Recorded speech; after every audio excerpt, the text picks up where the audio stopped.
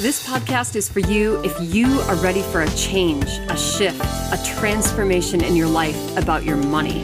Whatever your path has been, the good, the bad, and the ugly, you're ready to stop fighting yourself, to have more fun, to do more of what you want to do, and be more of who you are meant to be, to become a maven. So let's get started. My name is Melissa Paul, and I'll be your host. Welcome to Dear Money Maven.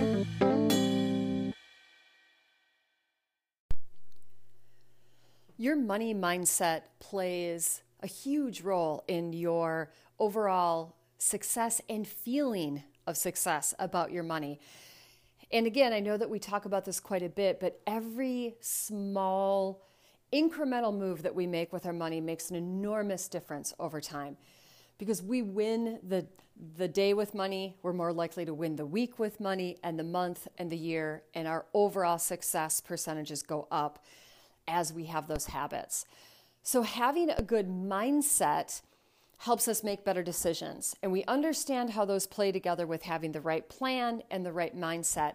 What I want to share with you today is really it's a bit of a trick for your brain, but it will help you start thinking differently about some of your money decisions. And it's literally just swapping one word for another, mainly in your own mind. You can use it out loud, but really this is how your perspective will shift. So we will talk about spending. And when we are looking at dealing with a new plan or trying a new budget, we often think that we have to cut expenses. We have to cut down on our spending.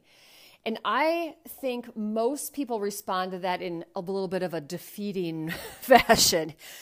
It doesn't sound like it's any fun. It's like, yay, let's go on a diet and cut down on all of the things that we actually enjoy consuming.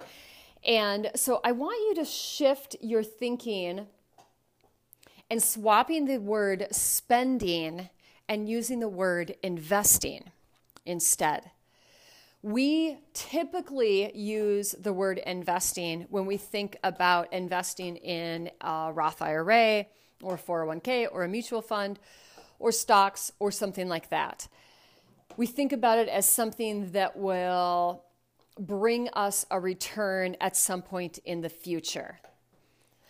But an interesting thing happens when we swap the word spending for investing. It allows our brains to start looking at things a little bit differently. We start thinking about our normal day expenses as investments. And what happens is that we naturally become more mindful when we think about this next thing that we're going to spend money on as an investment. And I want you to think about it in this way. If I decide that I'm going to go out for lunch and spend money or invest money in that lunch, instead of bringing my lunch to work, what am I actually investing in? I would say that for me, I'm investing in ease, I'm investing in convenience, and I'm investing in maybe a little bit of a mental health break in my day. Maybe I'm not going to sit in front of my laptop and eat my lunch. Maybe that means I'm actually going out, taking a break, and doing that sort of thing. So if I think about what am I investing in, it's not really lunch. It's the break that I'm getting.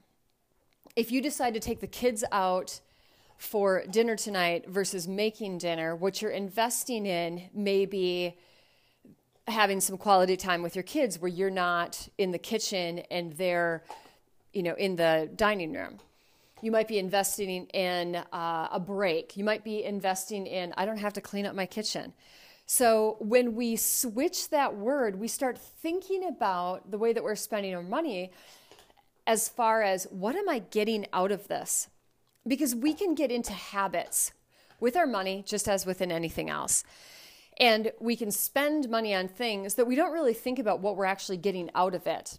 And if you look at your expenses or what you're spending money on as This is an investment because you are choosing to invest in that thing over another thing, that experience over another experience.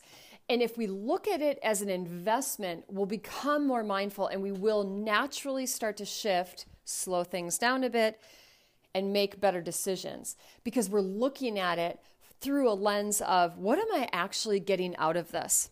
Am I just doing this because it's my thing that I always do? When maybe what I'm getting out of it isn't worthy of the investment. Because the other side of what you're spending money on is there's an opportunity cost because you can't spend that money on something else. This makes the scenario where this makes a big difference is when you have big goals that you're trying to achieve, say pay off debt or save for something. And we don't think about some of the small expenses, the small things that we spend money on because we're trying to gather big chunks of money to achieve our goals. But again, those small incremental changes over time are what makes up our success, not waiting for these big wins, right? Baseball games are won with bunts and singles, not grand slams. We want the grand slams. They're exciting. They're fun. But we really need to focus on the bunts and singles.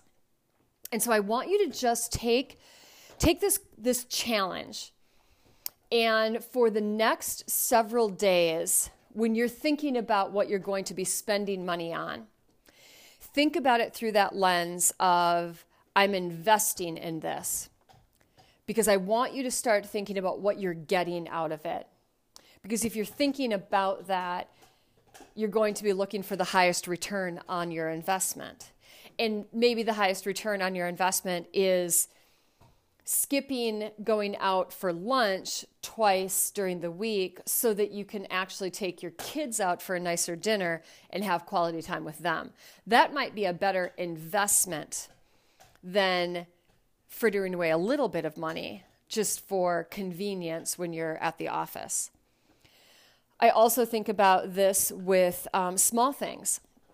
I talk a lot in my training about fun and how we need to have it incorporated into our plan, because if we don't have fun incorporated in our money, we get very tired of the plan that we're on very quickly. We just can't stick to it.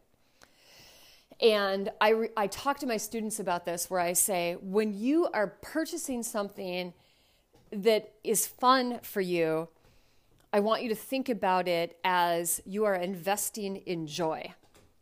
And that makes those decisions more exciting. It also kind of raises the bar, because where before maybe you would be like, well, okay, I need to get some new clothes for work. This is on sale, and so I will get it. But if what you're investing in is not quite what you're looking for, but you're just purchasing it because it's cheaper, the better option might be for you to defer that purchase until you save a little bit more money and invest in the thing you actually want. Invest in joy. And what does that mean to you? It might mean getting the really killer deal.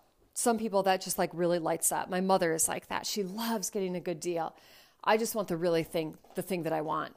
So my dad says that my mom is a shopper and that he is a buyer. And I agree with that. I'm much more along the lines of I want to figure out what I want and then I want to buy it. I want to get the best deal I can on it, but I don't want to be looking at a bunch of different options. I want to invest in joy where I know I'm going to receive the joy.